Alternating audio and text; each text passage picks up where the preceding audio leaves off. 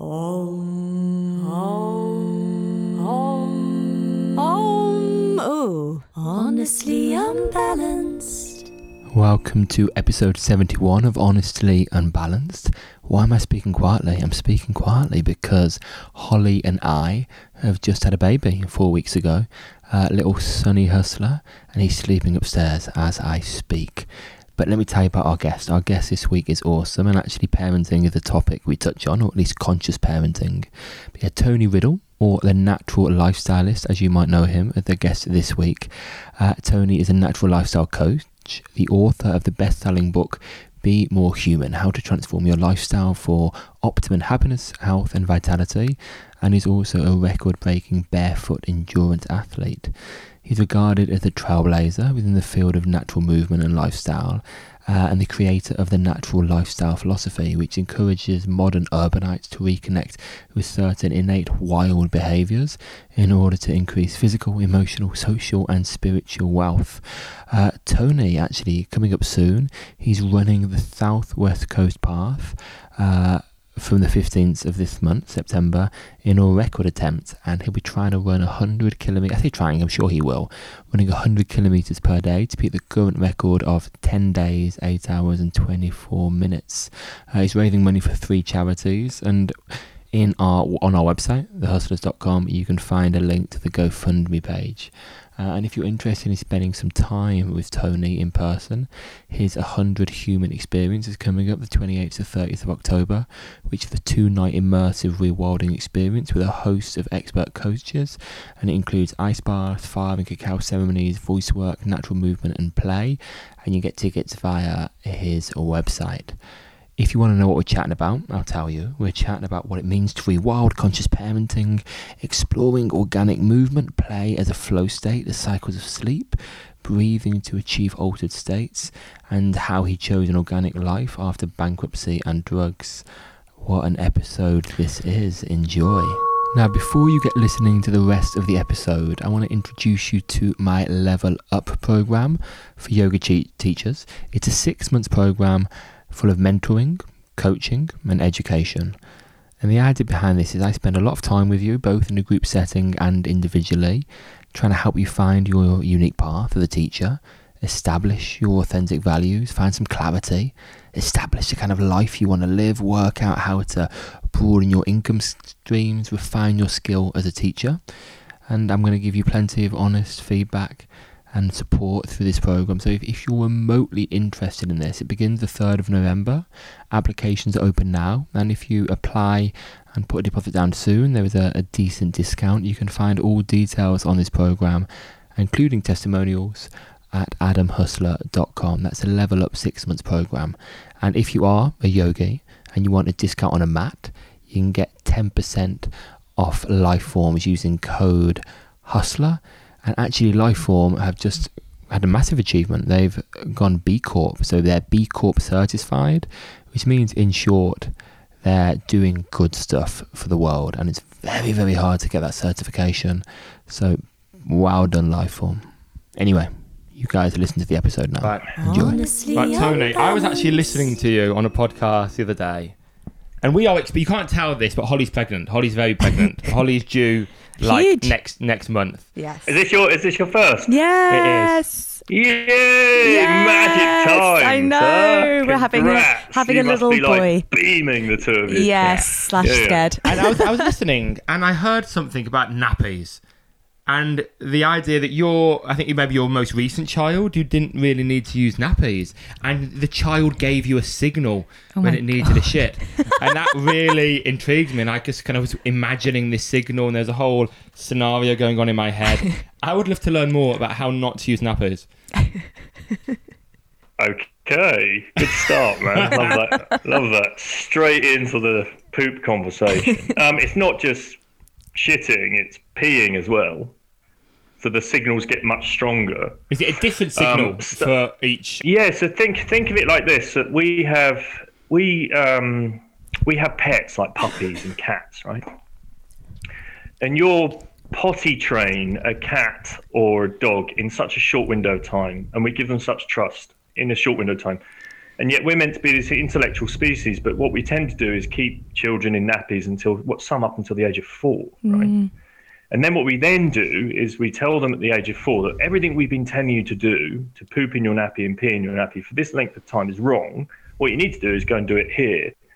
And all this time, they've had all these innate abilities within them to learn much, much, much, much earlier, and also build this amazing trust within you and the conversation with the child. So it starts a little like this. It's about sensitivities. So it's Katerina really that picks up on the signal rather than me. So I'm here, as the fraud talking about this, but it's really Katerina. So she would carry, it started with Tallulah as third child. We're now number 4 with Bowman. Wow. And with Lola and Millie, I guess earlier, we'd managed to potty train them at a very early age. I think by a year already, Lola was done. And the same for Millie, but it's easier for Millie because she could just follow what Lola was doing, and they were 2 years apart. When it came to Tallulah, we were just so much more into our lifestyle and so much more, I guess, living this authenticity that everyone's in search of, or we were particularly in search of when it came to parenting, at least. And we'd read up on this continuum concept, and the continuum concept is a woman that lives with tribes. She's with them for like 5 years, comes back and then has this huge epiphany when back of, oh, hold on a minute, the children weren't crying in these particular tribes. What was happening? And the kids weren't put down, and they were always being held and always being carried, and they could always be fed. They always had love when they needed it, cuddles when they needed it, and they didn't have nappies. But hold on a minute. Why wasn't every parent covered in poop and everything else, right? So what we discovered then through that path was this huge trust that we could then have within that, and let's explore it. And Katerina would keep Tallulah in a sling, or would carry most of the time, to start with, starting in like first time nappies, like the really early stages, for the first 3 months really. And then within that, suddenly picking up on the sensitivity of the signal that Tallulah would make if she needed to poop or needed to pee, right? Within wearing a nappy, because she's carried the whole time and held all the time. And then Katerina would then take Tallulah out. When she picked up on the signal, nappy would come off and it would be straight to the toilet. And that's how it started, just that sensitivity. And is it 100% accurate? Not all the time, no, because you're learning just as much as they're learning, because we've had to rewild that behavior. We've become disconnected from it. And we also didn't trust it, if you imagine that at the very beginning. So then as this relationship starts to open up, everyone in the family then starts to pick up on what the signal is, not just Katerina's sensitivity with Tallulah or Tallulah with Katerina. And then it just started to open up until eventually Tallulah would then, at the age of 1, she was already standing and walking. She was already signaling then that she needed to go to the toilet.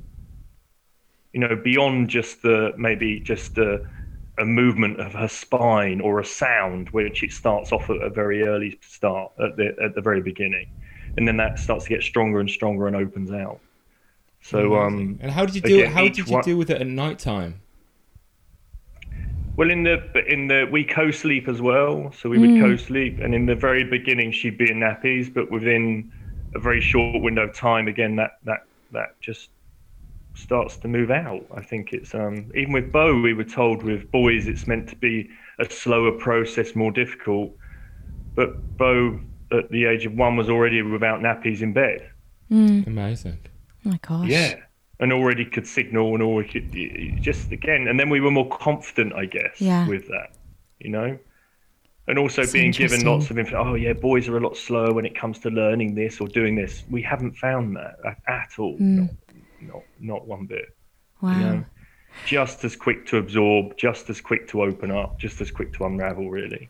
And I think again, it's just the trust, it's the sensitivities, and I talk about rewilding with clients and looking at our habitats that we live in, but really it's kids don't need rewilding. Yeah, they already are wild, I suppose. Yeah, it's already they're innately wild, connected, empowered beings. Yeah. And it's often our tribes of influence that determine whether they remain so or not. So would you say, because I love the word rewilding, but I'd love you to explain in your own words what it means. And from what you said, it's almost like a coming back to being a child in a way. So could you describe what rewilding is?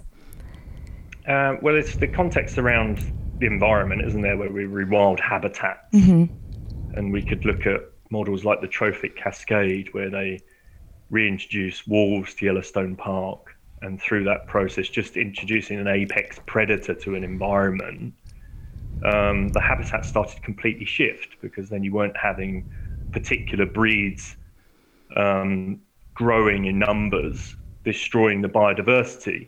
So more close to home, I went to visit the Knepp estate. Have you been to see Bella Tree's place, the Knepp?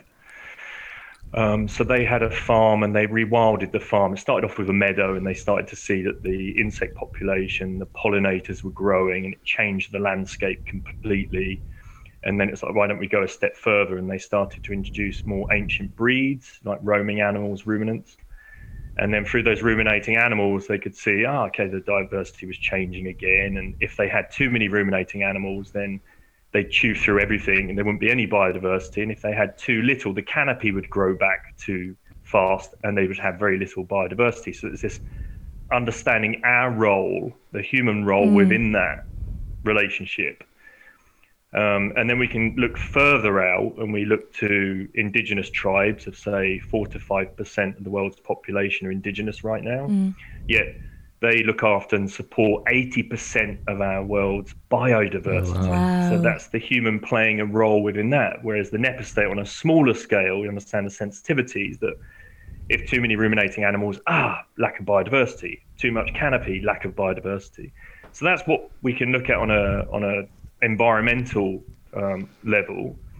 And then we could bring like tree planting into that. But then we have to be much more sensitive with tree planting, because you could reforest a whole area, but what if the trees aren't indigenous to that area? What would that relationship be? What would that do for biodiversity, let's say?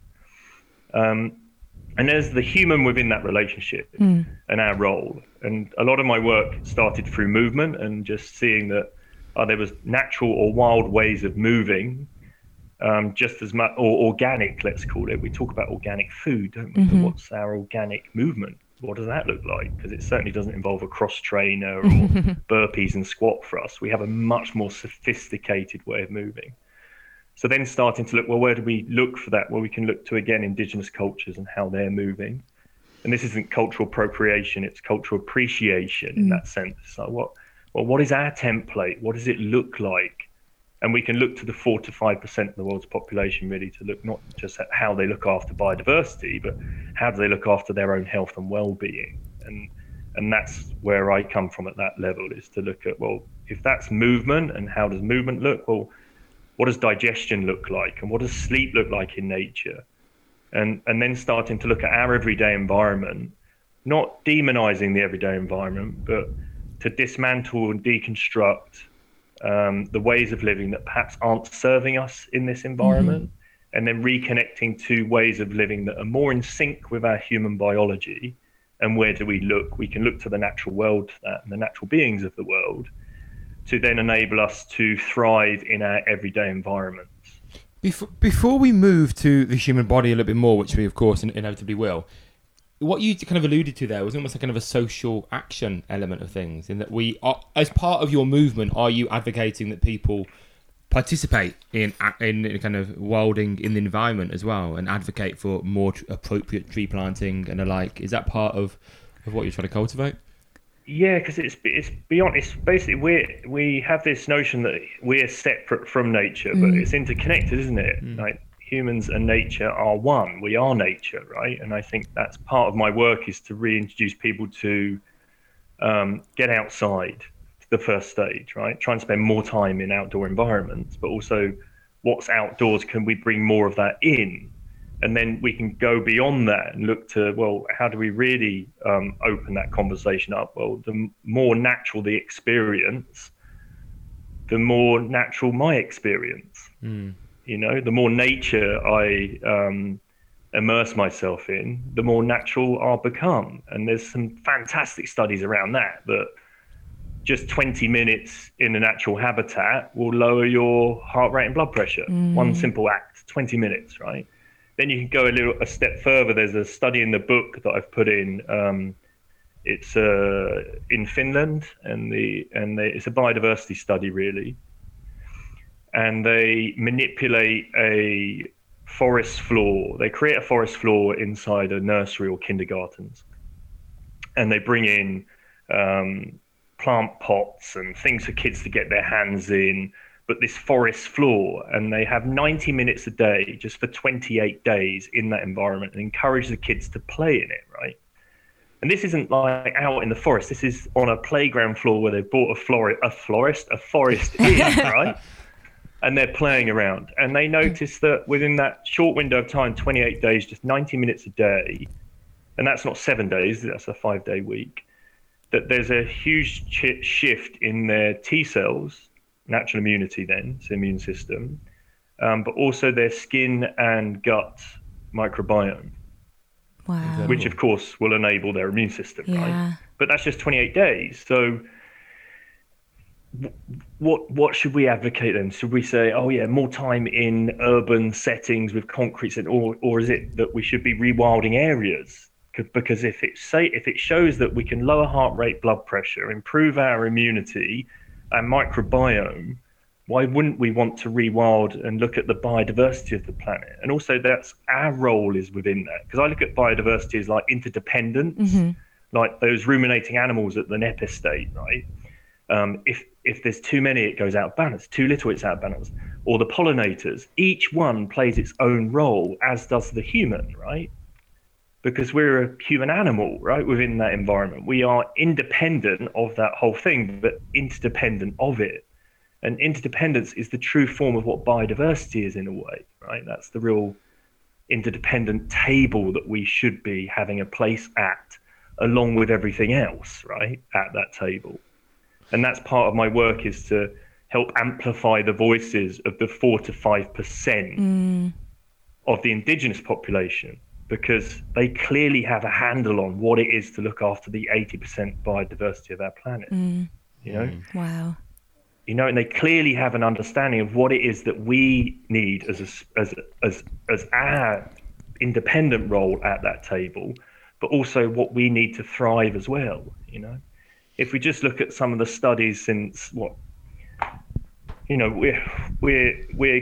on this path of well-being. If you look at well-being now, if you search well-being, hashtag well-being, how many people are searching for well-being right now? It's millions of people. Yeah. Yet obesity's through the roof, depression is through the roof, and mental health issues are through the roof. You know, so for us, like suicide and under the age of 50, it's the #1 killer for men right now in the UK. Right? Gosh. If there's something that's out not of balance. quite aligned here It's a complete now, lack of connection, isn't it? Yeah. A lack of connection with each other, with the environment, with the world.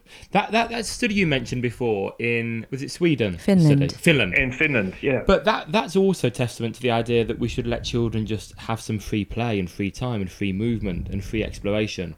Not just all the benefits from getting into the dirt, but just doing their own thing in a space. And adults. But I think there was a study on something similar, definitely not in the natural environment. It was in basically a junkyard. And I think the study was in the 60s, perhaps. It was a while ago. And they let these kids just have their break time in a junkyard. Okay, you couldn't do that now. And it was that bullying went down, diagnoses of ADHD went down significantly in a relatively short space of time, just by allowing children to have space to do their thing and explore. It go back. Carry on. Well, that's incredible, isn't it? Because then that's the playful act. You know, if we were saying about at the beginning, what is rewilding, and it almost feels like going back to, if kids are innately wild, connected, empowered beings, where do we need to get back to? It's that childlike state. I don't mean that we all become children. It's the playful state of mind that children have. And there's again. Where can we look? We can look to nature to understand what play looks like, rather than just the junkyard, because that's symptom relief of something where they're being immersed in play that removes the symptoms of, say, ADHD. Yeah, but what what does it actually look like in nature? You know, if we remove all the cause and just look to what is the natural example of it, right? So that these aren't children operating with symptom relief and yeah. And there's 10 leading, it's through Peter, it's 10 leading anthropologists, and they're asked, what does play look like, or what does childhood look like in nature? And they ask 3 independent tribes, 3 separate geographic locations, all children. When the anthropologists are asked, how are the children? Oh, they're amazing examples. They're playing, acting out what it is to be adult to start with, you know, playing with fire, building shelter, but also playing at what it is to be the plants, the rocks, the animals within that environment. Be different to playing at being the coffee sipping adult or the one on their mobile phone, you know, and then we say, well, you shouldn't be on your mobile phone, but you're on your mobile phone. And kids are playing out being on our mobile phone. Again, it's the act. So the kids are firstly they're playing out what it is to be adult, but they play from infancy through to adulthood, right? As in teenage years. So infancy through to teenage years.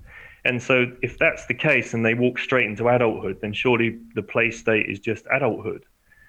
And the play state I refer to as like flow state. So we're immersed in courses right now of how to reach flow state and how to get flow state to be able to work. But really, that's like rewilding your play state, or rechilding, as I call it. It's getting it back to that playful state of mind.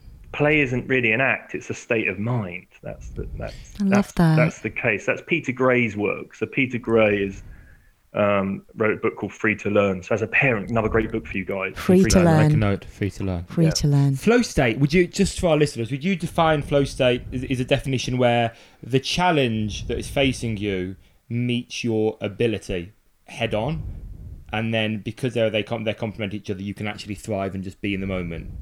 You could liken it to even the absorbent mind, which was then Maria Montessori's work. So Maria Montessori had this absorbent mind that kids, again, if we look at children as the template, are really absorbent to something. It could be, I'm fascinated, this jar's amazing right now. I'm going to learn everything I need to know about this jar because I'm really just into the jar, right? But the moment that I'm done with the jar, I don't need to learn anything about this, right, anymore. I could be onto the pen now, right? I'm really absorbed by the pen. And then it could be within an act. It's like, I'm really into running right now. Oh, wow, that's fantastic. It's amazing play state, flow state while I'm running. I'm working, refine all my breath work while I'm running. I'm really flowing now. And then just off in like what would be almost like a meditative state within the practice. Versus there's an environment that we all went through, right? And a lot of that flow state and practices were taken away within that environment. I call it the school, right? So we go into a school and we sit in an environment, and Holly at the moment, so I'm really interested in the jar, but you're not, right? Okay, so I'll go, so I love everything about this jar. It's amazing. And the other people in the class are like, oh, do we really have to learn about the jar today? I'm not really into the jar. I don't want to learn about the jar.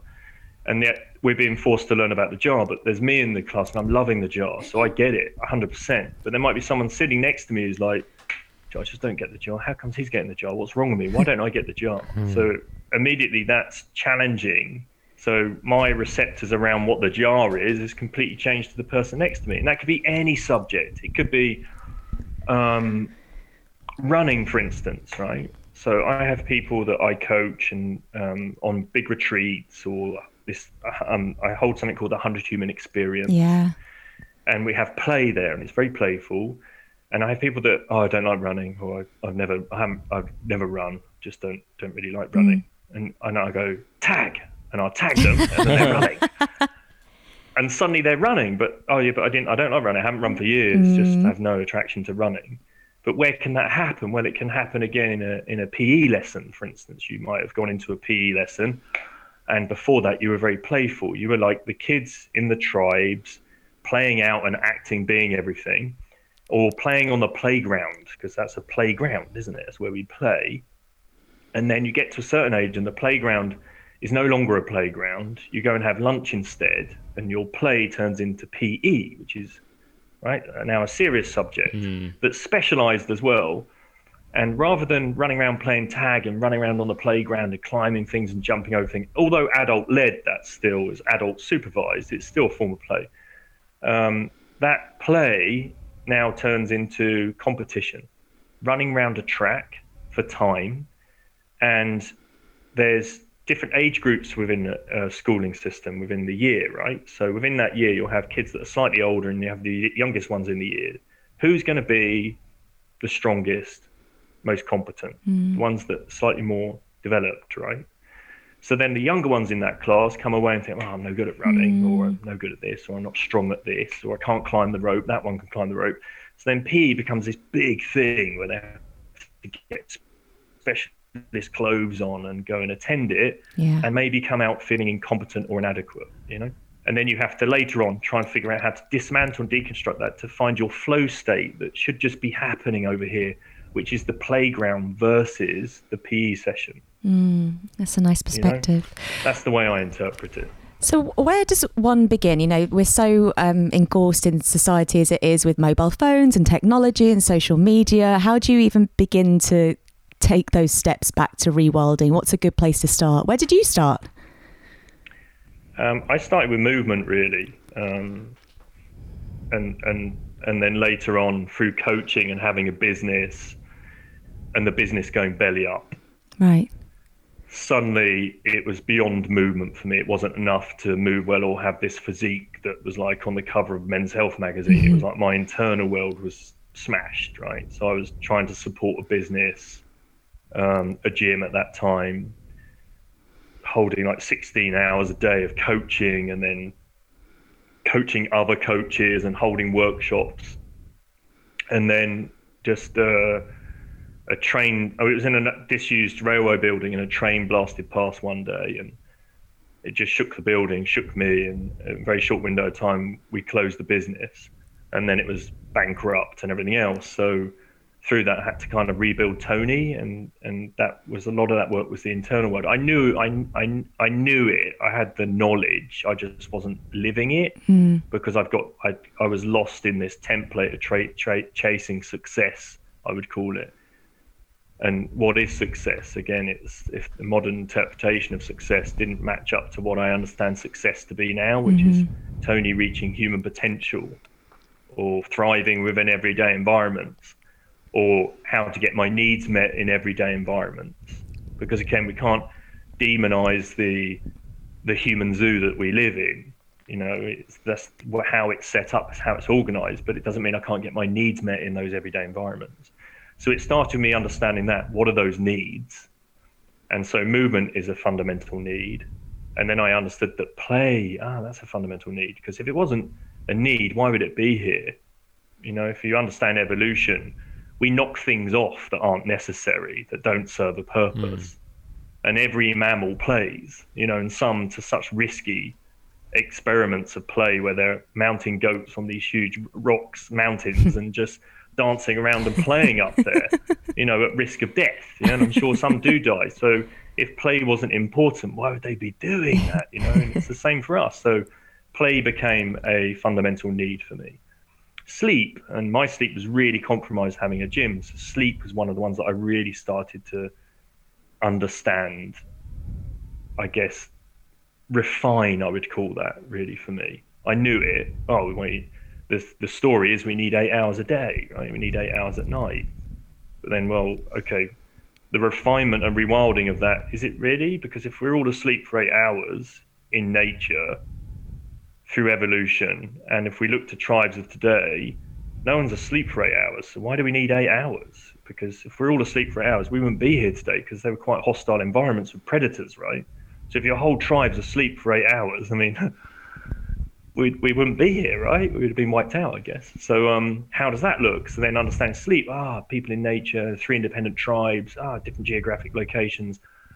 No one's sleeping for 8 hours. What are they doing? They sleep between 5.7 and 7.1 hours. They sleep wake through the night. There's a wake and a sleep cycle. Okay, and they're only ever asleep. There's a study with the Hadza, and the Hadza are studied, and they're like they've lived the same for tens of thousands of years, right? It hasn't changed.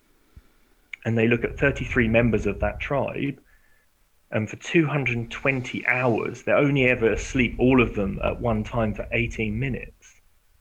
So again, there's sleep. So it's like, what's different? Okay, so let's rewild the sleep environment, the bedroom. Okay, what would the bedroom look like in nature? Well, strip away the walls and everything else. The temperature goes down at night. The lighting changes. Okay, what happens with the lighting? Well, there's biological darkness, starlight, moonlight, firelight, rather than ding, ding, sunrise at sunset. So then we understand there's hormones at play with that. So I then went to sleep, and sleep then suddenly found that incredibly nourishing for me. And then air quality. So then we could go from air quality, cleaning up the air in your home or your everyday environments, but also how we breathe. So breathing patterns came in for me. And then through breathing, I started to get more involved in my internal world. And then I found things like meditation and breath and using breath not just for the way that I breathe, but also to find altered states, and to change my perception of my daily malaise even at that stage. What were the things that were triggering Tony, and I could access them through breath. So breath was amazing. Food, then what did food look like? What does food look like in nature versus the human zoo, and how can I make that experience more organic? And then it became that. It was very much, well, how do I make my consumption or my experiences more organic? Because the way I saw it is the inorganic consumptions of what Tony was doing over here was leading to inorganic behaviors and being, which meant I was boozing, doing drugs, doing all kinds of things that I could do to support what I thought was my success, And then I realized, okay, the more organic consumption was enabling my behavior and my being to be more successful. On the sleep topic, so you talked about the tribes there, the various tribes in the different locations and their sleep patterns.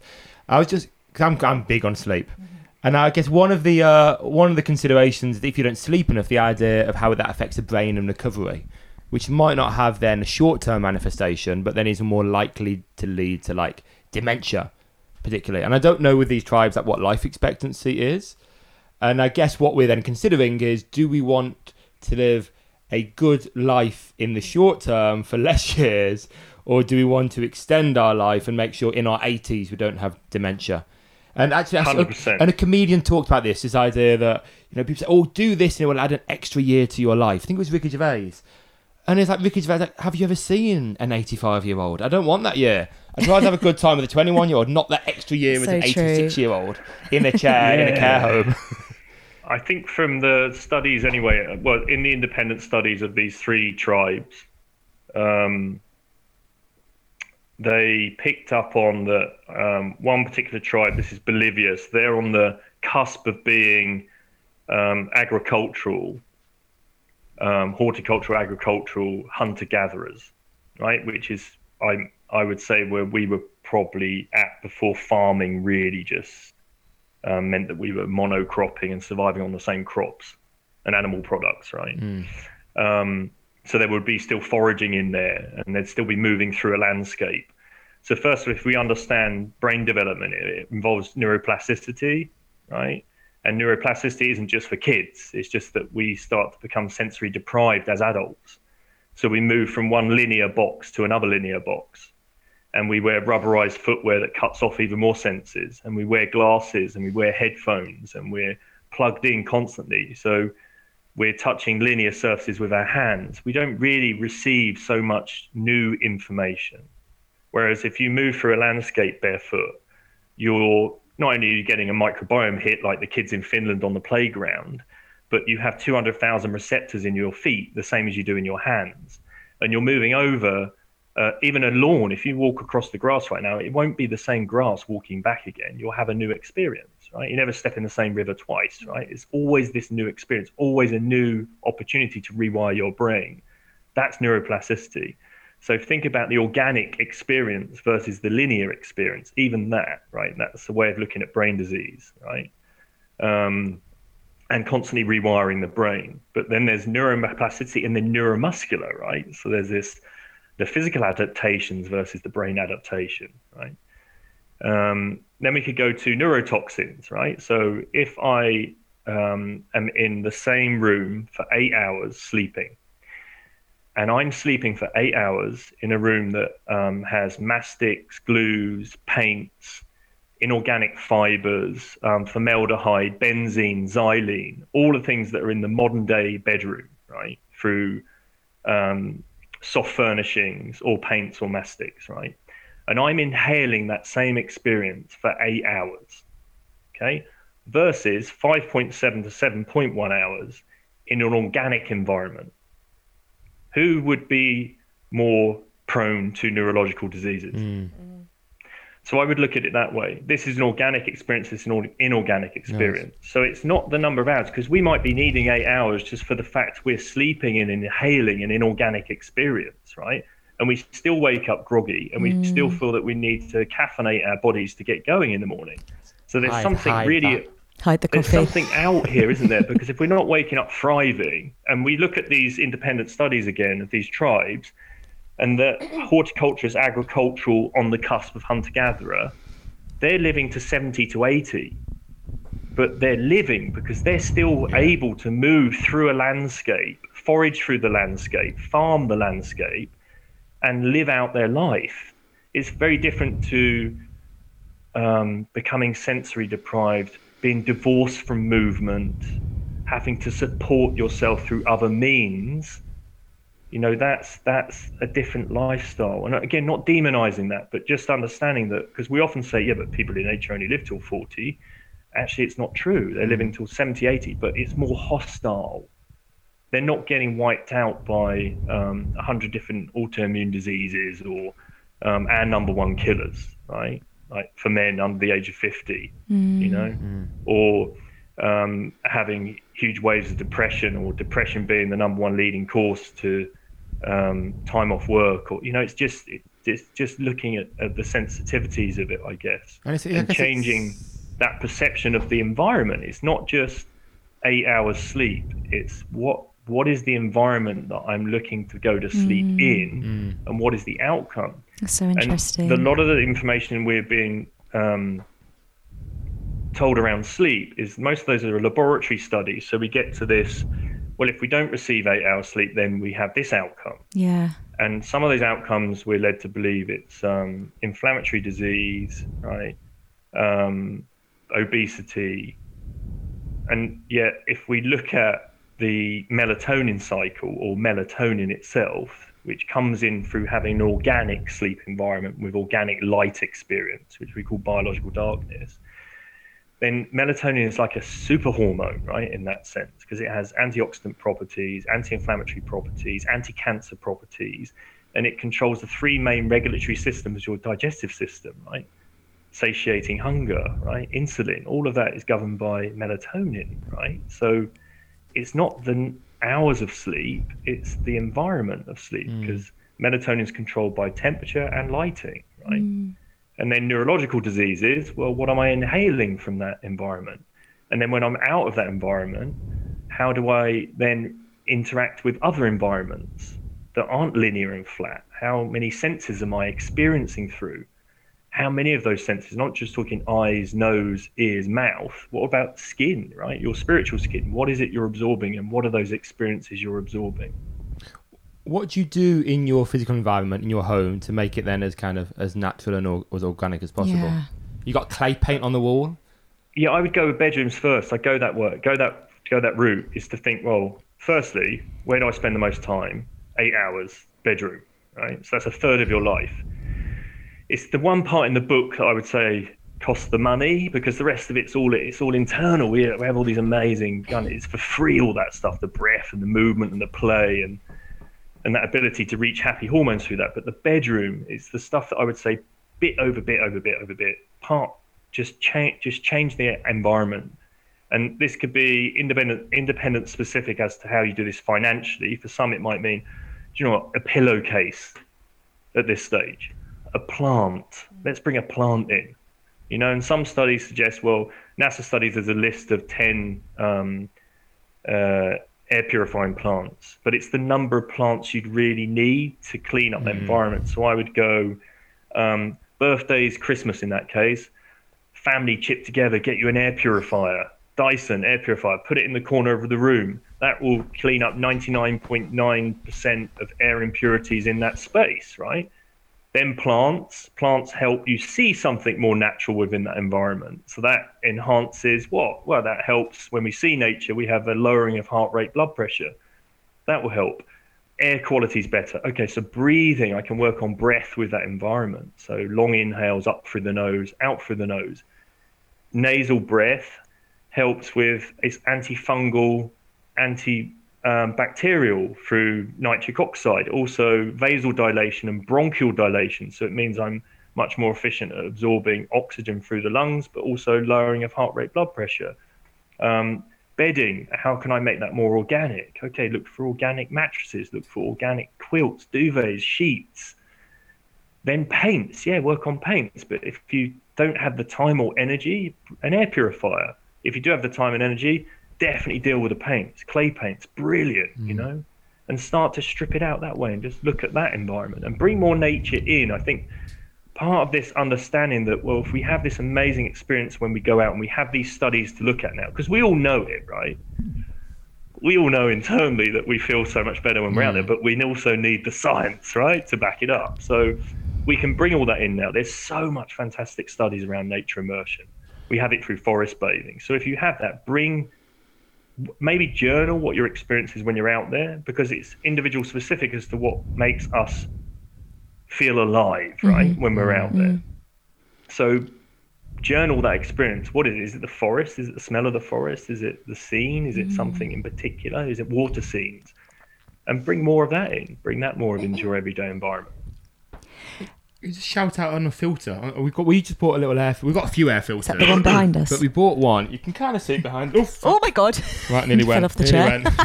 That's all right. Right. So it's called a Briv filter, and it's got like a big brilliant. layer of moss. Nice. Then an organic filter, and it's won like Red Dot Design Awards, etc. But it's wonderful. There you go. It works really, really well, And it looks good. and far better than the big industrial one. Yeah. And get them in your bedroom, Yeah. right? Because again, that's the environment. Yeah. That's where you're in there. I just almost fell off a chair. You don't do chairs, do you? You don't have that risk. What do you No, mean? I'm quite You're brown. on the we floor. don't have any chairs in our home. Really? And is that for your posture or because you want to be closer to the earth? Over time, it started out as posture Yeah. because I used to have a big Pilates practice, and most people used to come with the same ailments. It was like lower backs, neck, knee problems. And then firstly, I started at the footwear level and went into barefoot footwear, which sounds like an oxymoron, barefoot footwear, but barefoot technology. So it's footwear that's shaped like a foot rather than for aesthetic reasons. We have a narrow shoe with a wide heel. Your foot is a wide toe box and a narrow heel, So if you were to get your foot, place it on a piece of paper and you draw around it, you'll find that the toe area is wider than the heel. But if you grab most of your footwear, you'll find it's more narrow in the toe than the heel. So there would be, that would impact the behavior of the foot. So you'd have the organic experience again. It would be an inorganic behavior and being. So there's 26 bones, 33 articulations, joint actions. 100 muscles, tendons, and ligaments within your feet, and 200,000 receptors. So the footwear is quite important there to help nourish your locomotive patterns, the way you stand, the joint action of the ankle, the knee, the hip, and then your posture. So I started at that level, and then that started to enable me to move in a way that was more efficient. And then through people that would come to see me in my Pilates practice, it was like, well, people would be taking their shoes off with the same rubberized heel and narrow toe box. I was like, oh my God, this is like nuts. What am I doing? And we need to look at footwear. And then the next level was, well, where's the example of this? Well, nature again. Okay, what does it look like for indigenous cultures? Well, barefoot. Okay, what does it look for persistent hunters who are running barefoot? Okay, there's a specific posture, and we started to see there's a posture involved with running and moving. And there's also a vocabulary of movement that's there, right? Running, jumping, lifting, carrying, throwing, defending, foraging, right? All these amazing acts. And how is it that people in indigenous cultures have these amazing postures, right? And so then it was the chair. Okay, the chair. Okay, there's no chair in nature. Well, how do people sit in nature? Oh, there's there's a number of rest positions that are on the ground. Where could we see them? Well, you'll see them as you bring a baby into the world and the baby starts to interact with gravity and their body weight on the ground, right? Because gravity becomes tangible through body weight and they start to move in particular ways, and that's called motor skill milestones.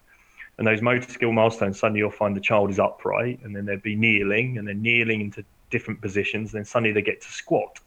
And then from their squat, they learn how to stand up, because then once you get your weight on the basic, on your soles of your feet, and you organize all your segments, you just have to have this huge weight being your head and have it above that base of support. So started to see that, and then being a papa then to 2 young daughters, it was like, I have this knowledge, I have a Pilates practice, I'm advising people on posture, and I'm starting to see that the cause is the footwear in the chair, and I'm offering symptom relief in my practice for lower backs, knees, and really, it might put me out of business, but I need to tell people to stop wearing the footwear and to stop sitting and start interacting with the ground more, and not demonizing the chair, but just in an unavoidable sitting situation, we have to sit, right? Buses, flights, offices sometimes, right? If you don't have permission from your HR department to have a standing desk. And then in the home, we can have kind of more responsibility. So in our home, it's like, right, I was on YouTube soaring up the sofa, putting a video out there that we're soaring up the sofa because it's terrible for posture. And then that meant then dining chairs went, and trip-trap chairs that we used to put the kids in and stuff like that. That all went. And then we were carrying the kids in slings anyway. And so I started to observe then, well, there's a number of rest positions. It said up to 100 different rest positions that can be observed in nature again. And each one of those, you could call it a prerequisite or a micro of the macro of standing up, because each one helps nourish the joint actions and behaviors and mobilizes as well as strengthens our biostructure, our form of what it is to stand up and be upright. So it's not enough to have a standing desk if you're compromised in your ankle, your knee, your hip, or your head position, because it's just as detrimental to stand with poor posture as it would be to sit. So for me, it was to take people back and get them interacting with the ground. So at home, we ground sit, and it's I think within understanding Bo and Tallulah, because they were really exposed to it, is how quickly they interacted with the environment and became very tall and strong and upright at a very early age, and were very capable. So in terms of motor skill milestones, Tallulah was climbing at a really ridiculously young age, like in Ibiza over the rocks, like just, wow, look at her go. And the same for Bo, just developed very, very early in their capacity to move well. And I think that's part of that conversation earlier. It's this becoming divorced from. And I think when we sit for 10.5 hours a day, we become divorced from this amazing capacity to move. And it's very evident in teenage years, because we go from moving a lot as a young one, even though sitting, to maybe having to sit more. But yet we're growing at such a rapid rate, and you have to learn how to operate these huge levers as you're growing. But if you're divorced from movement for 10.5 hours a day, they become quite extreme. Whereas if you're always interacting with this physicality, those what we perceive as extremes of growth are on a micro level. So you'll always have this understanding of how to move your limbs, your levers, your capacity to move, Can you tell us about your book? Yeah. What do you want to know about the book, huh? It's all in there. Well, give us a plug, because it's available to buy now, and would love to hear about it and what's in it, what we can expect. It's called Be More Human: How to Transform Your Lifestyle for Optimum Health, Happiness and Vitality. It's available in all bookstores, all platforms.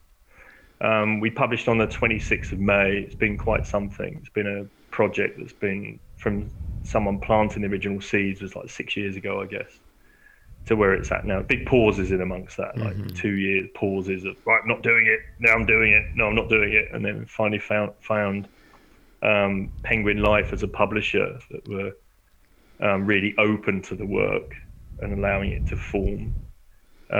So there's a part on philosophy within that, and that's the rewilding philosophy, or my interpretation of that.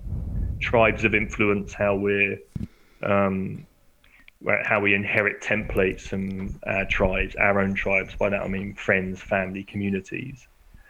And then around spiritual practices as well, breathing, being, movement, play, sleep, rest, eating, drinking, and then indoor and outdoor living. So everything we've discussed is really opened up in the book, really. Yeah. Amazing. Yeah, I've got it on Kindle. I haven't read into it yet, but I bought it on Kindle. It's raring to go. My priority is how to be a dad first. But I guess this might inform how to be a dad. Oh man, there's so much in there.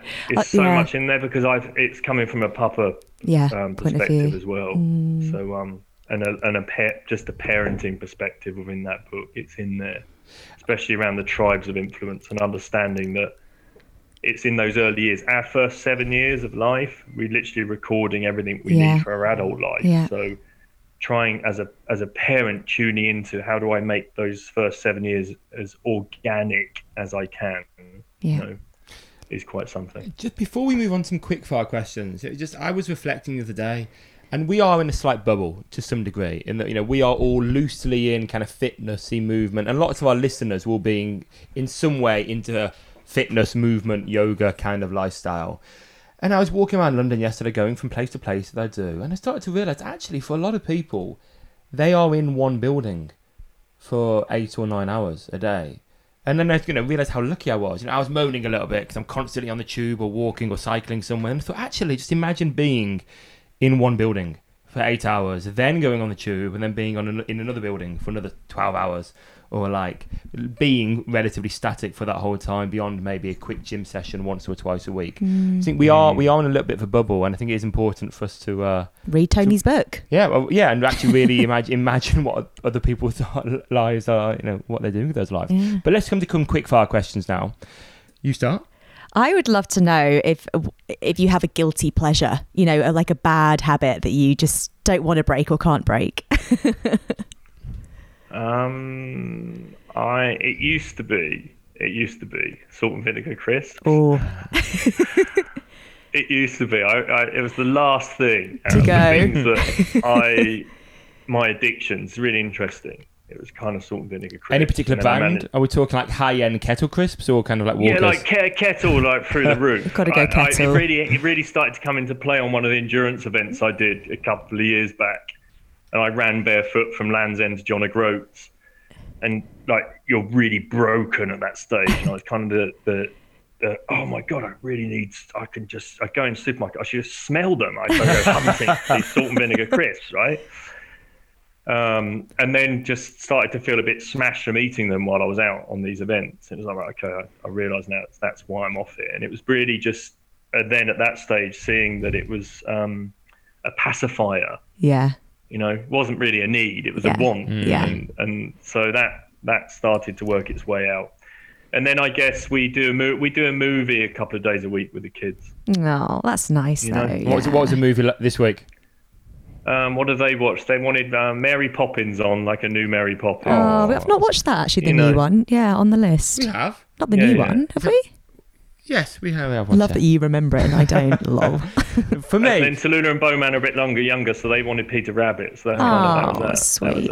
When was there a particular moment when you realised you could make this a career? So I know you did Pilates, you owned a gym, but you could make this expertise a career in itself. I think I just stopped trying to make it a career and just made it a being, and it kind of came in with this understanding of, well, if I feel like this, how are others feeling, right? If I had to go for a breakdown, how are others feeling? And not really seeing, I don't think as a career, just seeing it as a being of service in a way, that nice. Kind of understanding that, well, how do we get this message out there, and then stuff opened up because I think it just came from a good place of intention. So it just grew from there rather than, I think, how do we cash in on this? Yeah, totally. And for our listeners, if someone's listening thinking, okay, where can I start? Just one practice that can get me on the route to rewilding and coming back to my true nature, where would you suggest that they start? I would go two. Can I go two? Go two. Go three. Go wild. I would go to this. Just move more. And in your everyday environments, sit less in chairs. The study is like the Hadza sit for 10.5 hours a day. You know, they just don't sit like we sit for 10.5 hours a day. They're just a sedentary. So it's not about the problem with being sedentary, it's how we choose to sit. So in the book, there's some great illustrations on sitting positions on the ground, and that will just help mobilize and keep you strong. So rather than becoming divorcement, there's a great character in the book. His name's Yehudi. It's someone that I coach. He's now 81. And he first came to me at 72, wanting to learn how to walk, right? Stooped in posture. And since that, he's climbed Everest Base Camp, Bhutan, Atlas Mountains. He's just, incredible character. I put his commute in the book as well, where he walks to the tube in barefoot technology, hangs off the bars on the tube, squats on the tube, surfs on the tube, as in doesn't hold anything. And that's all come from rewilding his kind of positions on the ground and getting him more familiar with the shapes that he can make. Then he doesn't need to go to yoga, you see. If you're working behind your screen for 8 hours a day, you can get 8 hours of mobility in there if you understand it that way. It's like, well, I don't need to find more time. It's all there. It's just becoming more opportunistic within that experience. Love that. So that's ground sitting. Get to ground sitting. The other one is breathing, because breathing, you can literally change your state. And then it stops the hunting for the salt and vinegar crisps as the pacifying want, because you're more conscious. Yeah. So it's less upregulating. And the practice I often talk about is just this breathing on the hour. I call it a reboot. So you don't have to then have dedicated morning practice to sit and breathe for however long. You could just say, well, 4 seconds in, if you just relax your pelvic floor and your lower abdomen now, think about softening that area. That's the quickest way in. Just relax the pelvic floor and the lower belly. And try and guide your breath up through your nose, not in your nose. In your nose is like this. Up your nose is... And you take a long inhale. And if you take a long enough inhale, it's probably around 4 seconds. And then extend your exhale so it's a little longer. So it'll be a... Yeah. What if I can't breathe out through my nose? There's no breathing police here. Just breathe out through your mouth if you're congested or whatever. But try and extend your exhale longer. And what we find, if you put your finger on your pulse, when you breathe in, you'll get a slight pickup of your pulse. And when you exhale, you'll have a lowering of your pulse. So the extended exhale, is associated with being parasympathetic, which is your rest and digest, which is your calm state, your more conscious state. And it will stop the need for pacifiers to come in, right? Yeah. Every hour, just do 6 cycles like that. Long inhale, long exhale. And 6 of those is just a minute, and everyone has a minute. Yeah. And it doesn't matter then where you're at in life. If you're just going from one linear box to another linear box, in a vehicle, whatever it is, having very little time outside, you'll still be able to drop into a parasympathetic state if you can keep checking in with it. Because again, it's not demonizing any environment, it's how you can get your needs met within it. And if we're upregulated, we often find that we reach for the coffee, we reach for the snacks, we reach for the cigarettes, we reach for the booze. And in my case, cocaine years ago, right? So it's just trying to find what it can be to keep you in a calm, collected state. And breath is brilliant for that. Movement and breath, like my go-tos. And then the trifecta would be get out in nature. Yeah. Nice. So there'd be 3 there. Move, breathe, and chill out in nature. We can all do that. We can all do those Is there things. any quote or saying or motto you have for yourself that keeps you motivated or gives you a kick up the arse when you need it? Just this, I am an innately wild, connected, empowered being. I had 100 people at this experience. It's called 100 Human Experience. 100 people at the closing of it. And I had them yelling out, I am. An innately wild, connected, empowered being at the end of it, like 100 humans, and then they go again and again and again until you really feel it. So I have a lot of practices like that. Because again, if we strip it right back, that's what we are. Yeah. That's rechilding for me. It's like rewilding, rechilding, is to get it back to that understanding. There are innate superpowers, right? And as many as we can return back to, the better, because that enables us to reach our human potential and step into the table or sit at the table of interdependence at the level of where we should be, so that we're not compromised and we don't compromise the environment at the same time. And very lastly, I think you actually have an event coming up in July. Is that right? Because I was looking at it thinking, can I get away with that being 9 months pregnant? Probably not. But that's what you're talking about now, right? Yeah, it's called the 100 Human Experience. It's down in Devon. Yeah. It's over a long weekend, so it's the 15th, 16th, 17th of July. So it's in 2 weeks' time there. Soon upon us. And so that involves play, breath work, ice baths, cacao ceremonies, voice awakening work, ecstatic dance. Just incredible. And have 100 people moving like that together. Is and there like space together. left on it? Quite something. Yeah. Can people still There's book? a few spots, I believe. Yeah, we kind of hold back a number leading up to it. We've got to go. One time we're going to that. That sounds absolutely amazing. I think this year might be. Yeah, next year. How many weeks are you now? 35 on Sunday. So getting close. I know. Amazing. Waddling around. Yeah. Oh, it's exciting.